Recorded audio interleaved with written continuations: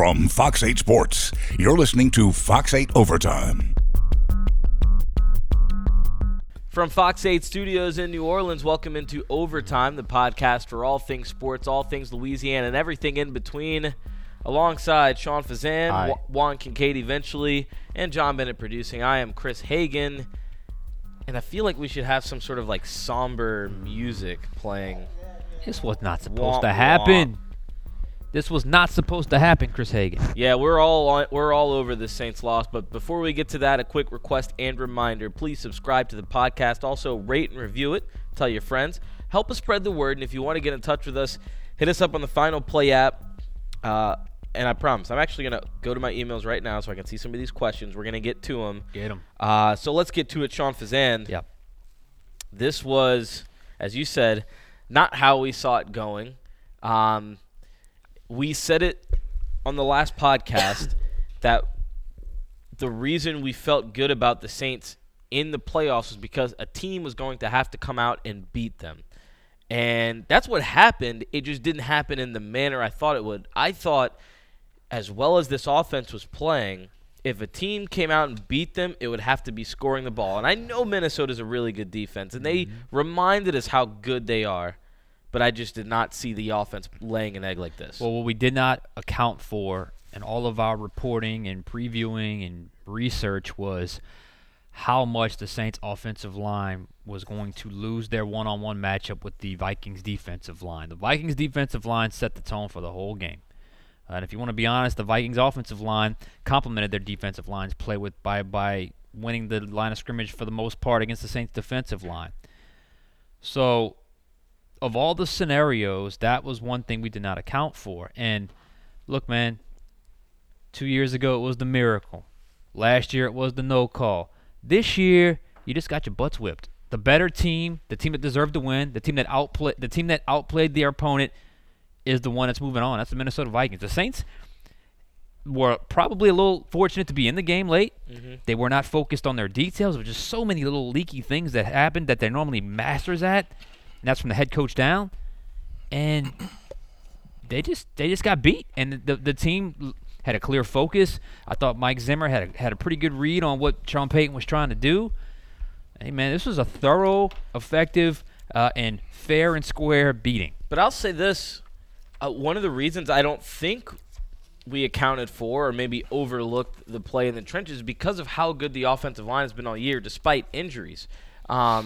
Yeah. Despite the fact that Andrews Pete missed time and Teron Armstead missed time and Larry Warford missed time. And I thought that because of that, and we saw them play well against a defensive line like the 49ers and some others, they were good enough to survive it and good enough to, especially at full strength, be good enough to handle the Vikings and not look as bad as they were. But that was a beating up front. And I saw a quote on Twitter that Daniil Hunter, after the game, Vikings defensive end, said they borrowed a page out of the Falcons playbook, and they decided to attack the interior of the Saints offensive line because of the strength of the tackles. And that worked. I also think they beat up on the tackles at times, too. Like, Ramczyk wasn't perfect. Armstead wasn't perfect. Yeah. Everybody got theirs today. Everybody got served on that offensive line today, and it was some humble pie at the wrong time of the year. Yeah. They just were in the trenches, and they just didn't have it. And it wasn't like Minnesota was doing anything fancy. You knew what they were going to run offensively. They ran the ball with Dalvin Cook. Saints could not set the edge. That's where they want to go. They want to run that outside zone. They want to run that toss sweep. And look, man, it was comfortable for the Vikings. It was good, clean football of the Vikings. And that's what they're comfortable with.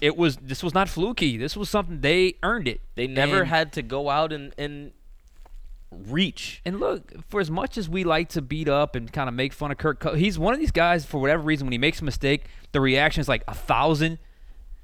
Probably a little too much. Troy Aikman even mentioned it before the game. So, sometimes the narrative outweighs the actual player. But for as much as we kind of make fun, the dude made some plays today, made some throws, and did enough to help his team win. Juan's here just sitting here. What you got? Well, I mean, I agree with a lot of what you guys are saying. I mean, I just think that in the trenches is where this game was won on both sides of the ball. We've seen teams have success on the Saints defense in the past. A lot of it's been misdirection stuff.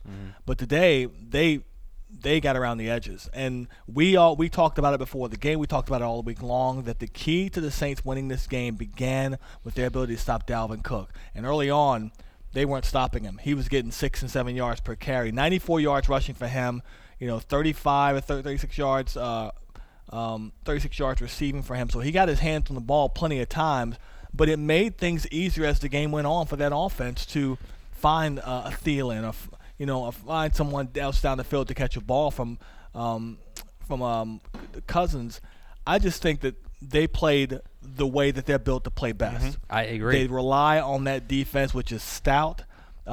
Their ends were put inside. So we thought that the play was going to be where you have right tackle, left tackle going against their right and then left end. But Mike Zimmer changed the game a little bit, and the inability for Sean Payton to make an adjustment quick enough is part of the reason why they lost this game as well. I just think there's so many reasons why the Saints lost this game today, and it wasn't just in the trenches, but it begins in the trenches. It certainly does. And I talked to Sean about this after the game, Fazan.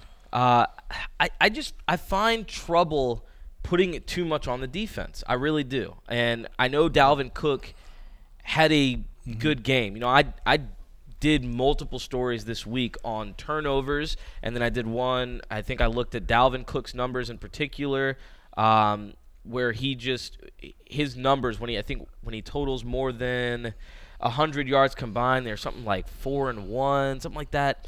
Look, he had a good game, but the goal line stand from the Saints defense, and the fact that the Vikings never went off, right? And as Sean was saying, sometimes the narrative overshadows the player.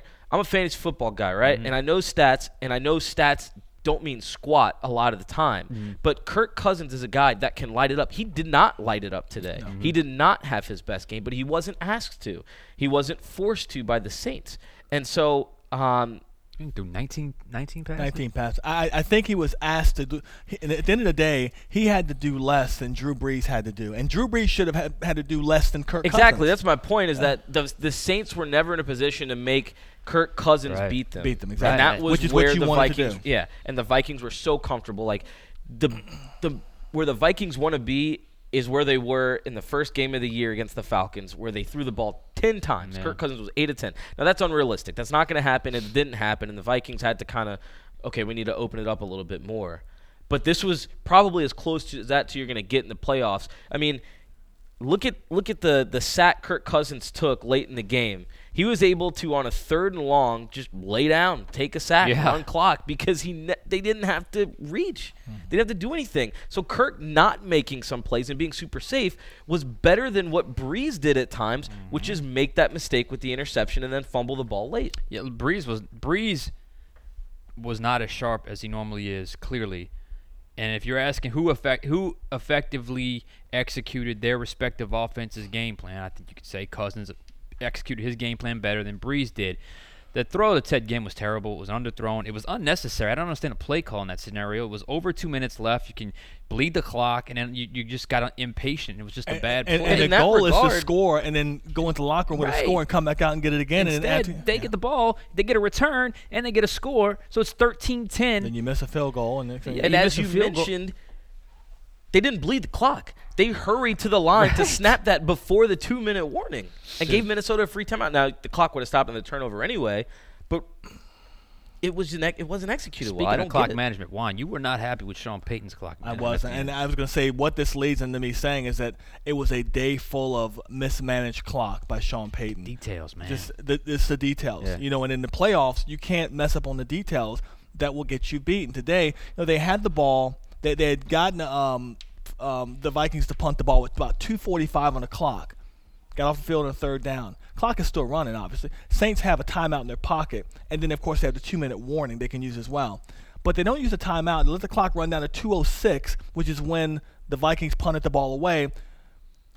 Deontay Harris, decent return back to the 30-yard line, but in that time, you lose your 2-minute warning. So that timeout's gone, and you're back at the 30-yard line. I don't understand why you don't call timeout there. Go ahead and use your last timeout. Reserve that clock, because you can get probably 2 or 3 more plays called in the hurry-up offense and then still have the 2-minute warning. I hear what you're saying.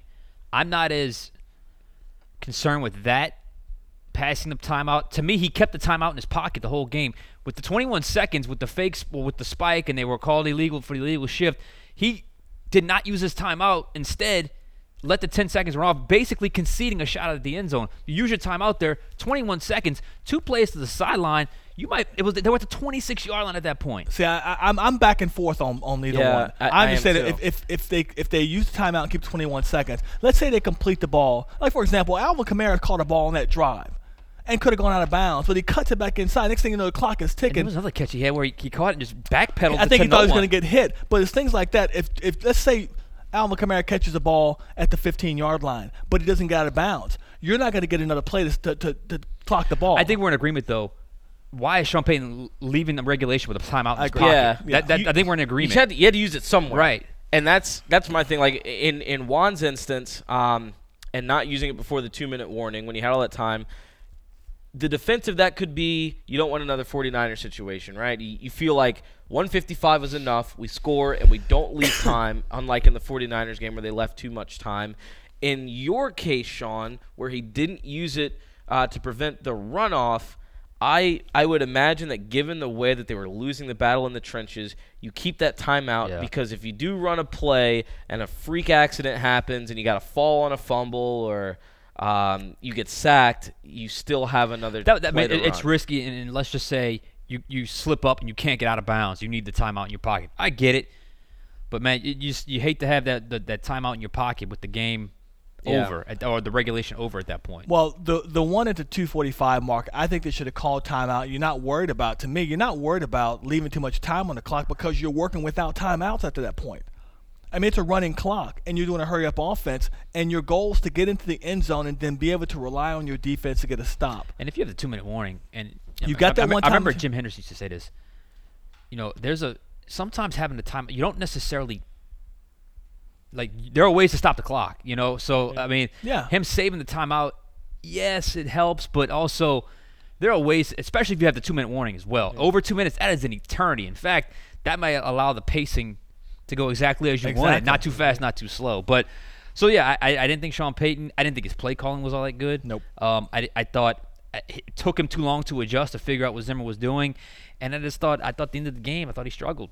So, looking at the bigger picture with this. Yeah. I'll ask you guys.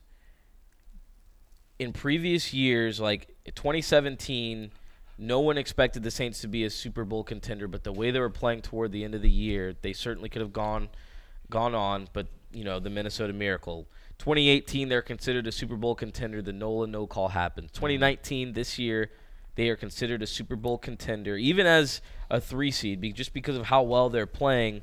And they just got beat, as Sean has said a number of times, Fazan, that there was nothing fluky. This was just a beating. So I ask you this. Is the narrative at all changed? Is this now a team that you got to prove to me that you can handle these big moments instead of a team that is getting the wrong thing happening at the wrong time? Because, I mean, even look at last year, man. They had a chance to win that game. There was a Nola no call, but they didn't handle business early in the Rams game. And today, off a turnover early, you get a field goal instead of a touchdown. I don't know if in the red zone. I don't know if it shifts that drastically to a team that can't handle the pressure. To me, it shifts to this team should have more Lombardis. Mm-hmm. There was always that, well, it's hard, this and that. No. You should have more Lombardis right now, and that is disappointing. And to me, you look at this era, 37 wins over 3 years, matching the 09 through 11, and so you've got 2 3-year periods of 37 wins, most of any team in that span, those respective spans, and you only got one Lombardi trophy. To me, that's where the narrative officially shifts to now. It's a disappointment that you haven't been able to close the deal. Juan Kincaid. I would agree with that. And for a number of reasons. Yeah, but I was going to say, but the reasons why they don't have another one is sometimes some of them are out of their control. You look at the Nola no call. I mean, that's the one out of their control. Out of control. Well, yeah, because the Minnesota Miracle, just make a tackle. Just make a tackle. So, and Vernon Davis, just make a tackle. Yeah, just make a tackle. So, yeah, I would say they should have at least one more now. One more. That's 13-3 seasons. Beast mode just make a tackle. And one Lombardi. Somebody tackle. John, can you tackle? Think about that. 09, John 11, 13-3 seasons. Well, it One goes trophy. back to us saying, as a reminder, that everything has to go right. You have to get lucky. I'm once again It's reminded of how 09, hard it is. You have how to, special you have to 09 have some was. breaks. I mean, 09, do they win the championship if they don't cover the onside kick? Who knows? I mean, that's an example that Sean Payton made the right call. But going back to this game today, I mean, this is disappointing because I don't know anybody. Even Mike Zimmer said it on Monday. Yeah. No one thinks we're going to go into New Orleans and win this game. No one but the guys in his locker room. It's all that really mattered to him.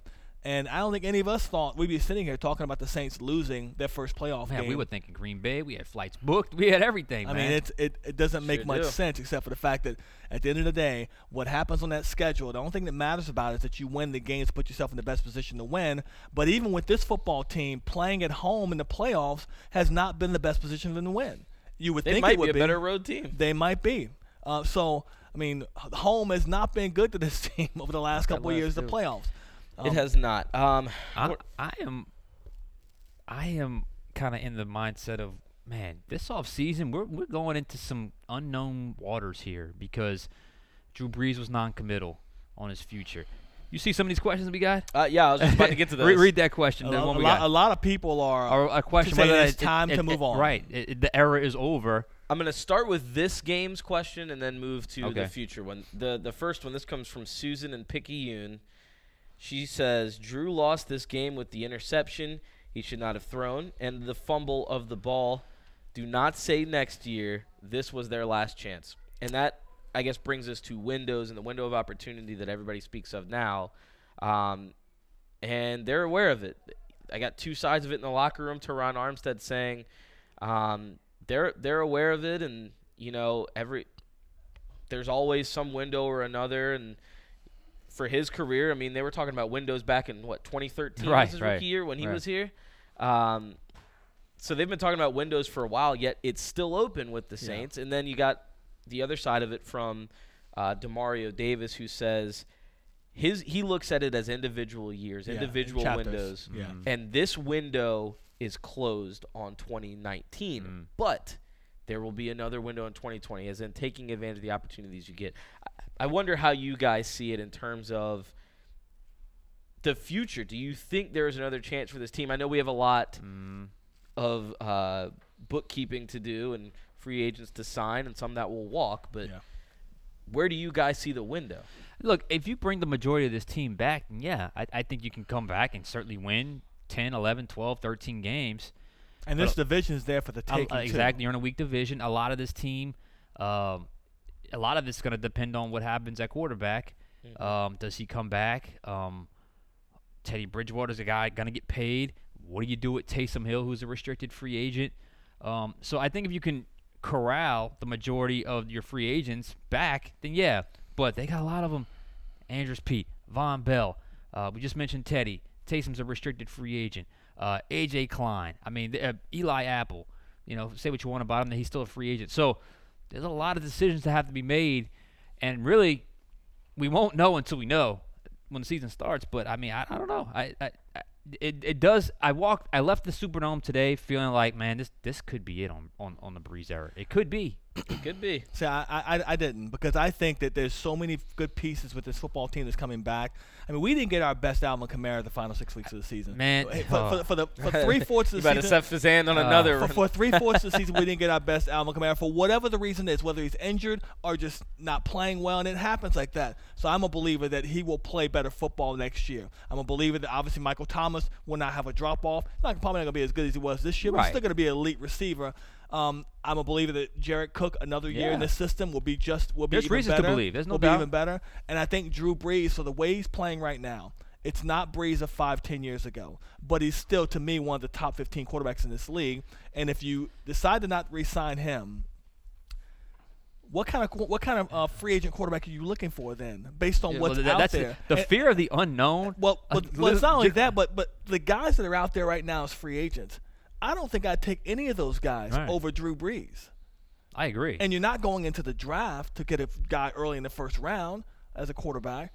So how do you balance that? We're in this weird in between here, because Brees still has to decide what he wants to do. He sounded like a guy that's coming back, but would not commit. I don't think it's an in between. I think the question comes down to how much is it going to cost to have him back. That's where and it they're is. tight against the cap. But I'll also. But I don't worry about that. You know how Mickey is. Yeah.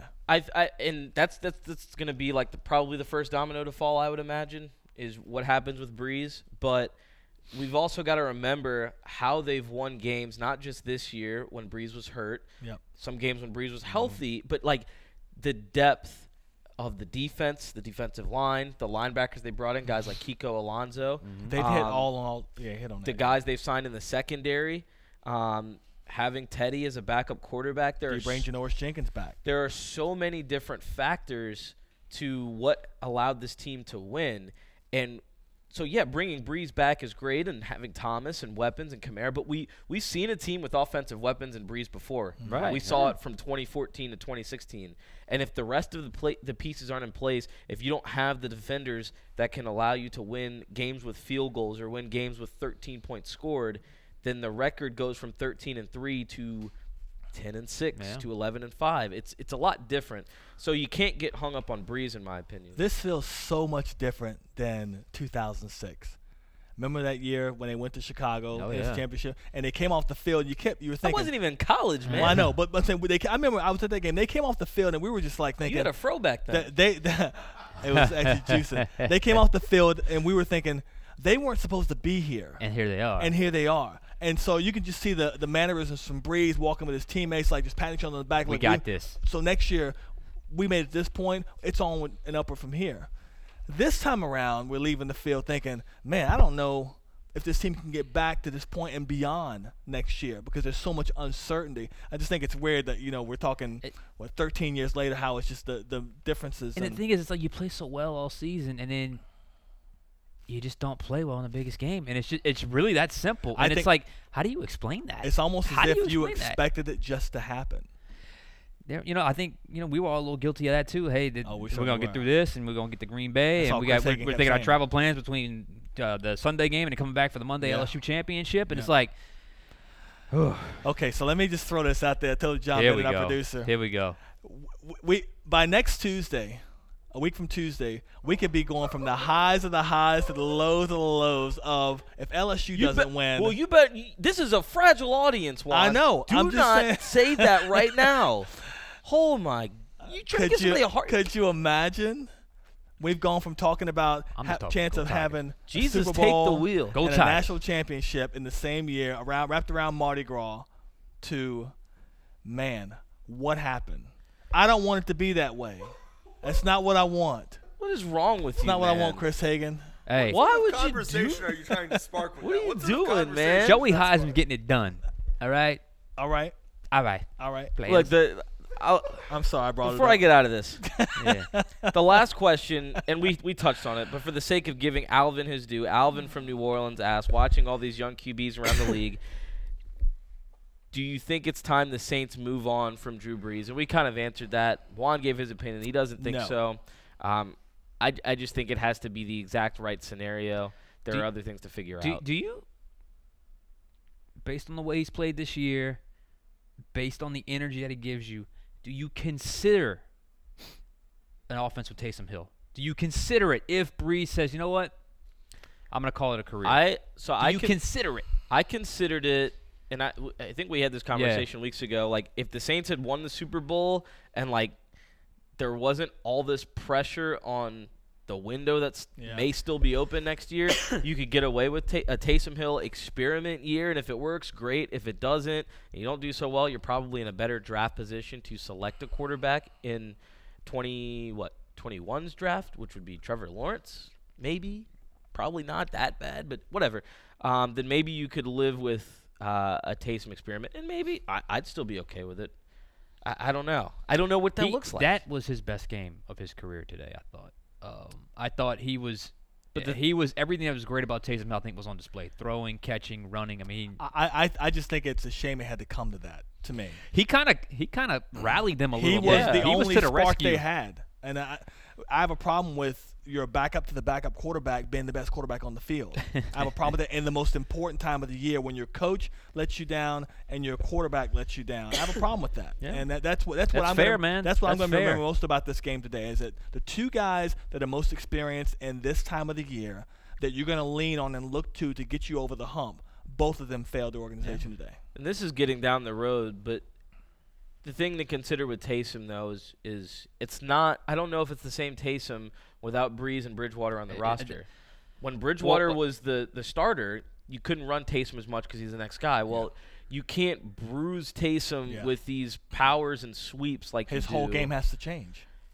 He still has the ability to run and improvise, tweak it, yeah. But what makes him good is some of these powers and stuff in second and third and short situations that I don't think you get away with because he's got to stay upright. And I just to say this: if there was ever a scenario where the number 2 and Taysom is the 3 happens again, it might be better just to sign another quarterback off the street and have that person be number 2. Because to me, it's not worth that Taysom is the number 2. He's either 1 or the 3. Because as a 3, he plays a lot. As a 3, as a 2, he becomes a non-factor. Yeah. Good point. Yeah, that's a very good There's a point. McCown out there somewhere. Exactly. There's a Luke out there. He gets you 9 points. That's something. All right, that's going to do it for us. Really? We got to go now? We got to go, but I Gotta go. promise we'll have much more on the Saints because there is We only more just to getting started. come. There is more analysis. There are things we have forgotten that we want to get to you guys. Juan, Cannot believe the offseason we'll is be here. back. We'll be all right. Hey, you still got LSU. 8 days, bro. It's all good. For now, that's going to do it for us. Before you guys go, a quick request and reminder, subscribe to the podcast. Also, please rate and review it. Tell your friends. Spread the word. Tell them we got the answers. We got the analysis. Juan's the only one playing Debbie Downer around here. That gets Donnie Downer. But until then, we will talk to you guys next time on Overtime. At Keesler Federal Credit Union, if it's important to you, it's important to us. Here, you're more than a customer, you're a member. And we're more than a financial services provider. We're your financial partner with a genuine interest in your life. So whether you want the best rate on a credit card for the things you love, a home loan for the people you love, or savings and checking that work as hard as you do, we've got you covered. And that's a good thing. Chip for star, he knows the law, he knows the law. Chip for star, he's care of it all. Chip for star.